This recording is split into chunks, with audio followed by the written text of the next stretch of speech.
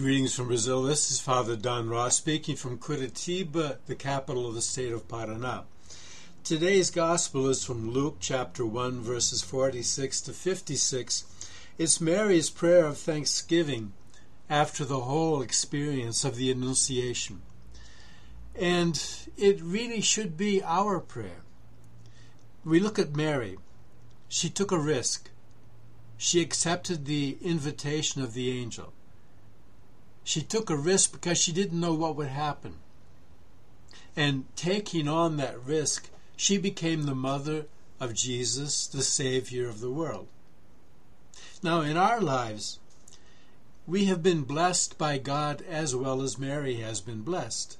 We have talents, capacities. We can do so many things that we couldn't do as children. But now we can do them. We don't even think about, a child would never have been able to think about doing what we do. But we have the capacity, the talent. We've developed this so naturally. But there is still the fact that there might be more talents in our lives, more capacities. But sometimes we're just afraid to try, afraid to take the risk of failing.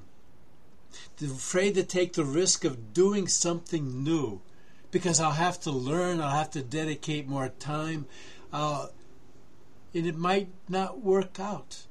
So we stop and we don't try. Life should be lived to the fullest, loving as much as we can. That's what Jesus' commandment is. Love one another as I have loved you. And loving is something we learn. But it is a risk. Mary loved God. She took the risk, became the mother of Jesus Christ. We love people in our lives, but sometimes fear of being rejected holds us back. And we don't really have the courage to completely love, to completely give our lives. Sometimes we have hesitancy to pardon, which is a sign of love. To have mercy, a sign of love. To try and understand someone else, another sign of love. Because all of these have a risk. Sometimes they work, sometimes they don't. Sometimes loving someone, you will get a response. Sometimes you don't.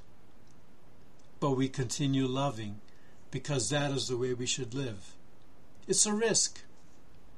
But you never know what you're going to find if you don't take the risk. Thanks for listening. Take care, and God bless.